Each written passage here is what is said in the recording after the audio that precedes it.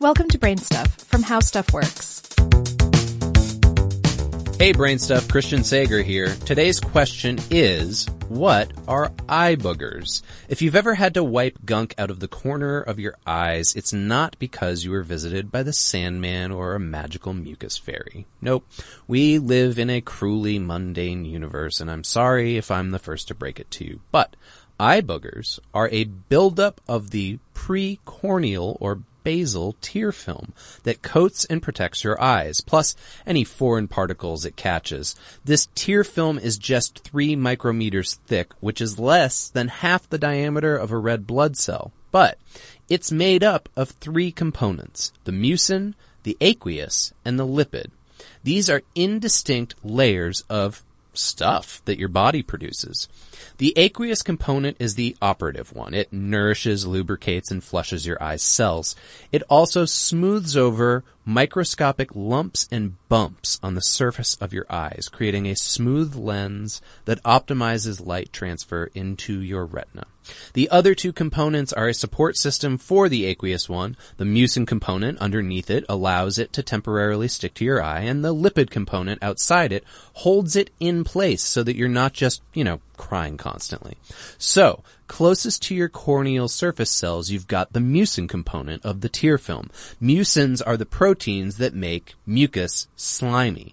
They're important in your eyes because your corneal cells need water and water-soluble nutrients, but your corneal cells, unhelpfully, are hydrophobic, meaning they repel water like microscopic little ducks.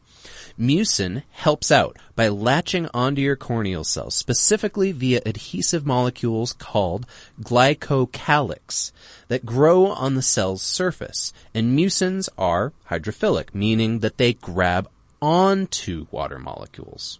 Next up, the aqueous component. As you may have guessed from the name, this layer is made up of about 98% water plus 2% water-soluble stuff. At any given time, part of that 2% is things your corneal cells need, like electrolytes, oxygen, and antibacterial enzymes, and part is the cell's waste. There are also some mucins floating around in there, and usually some dust, debris, and, sundry microbes.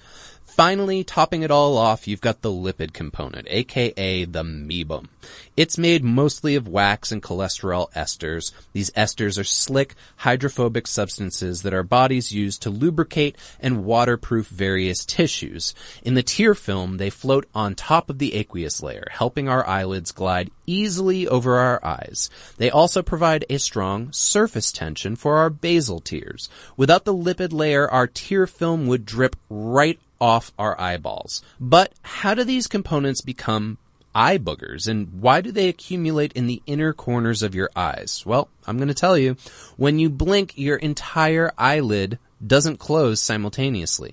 It shuts like a clapboard from the outer corners of your eyes inward toward your nose. Your tear film gets pushed along by that motion.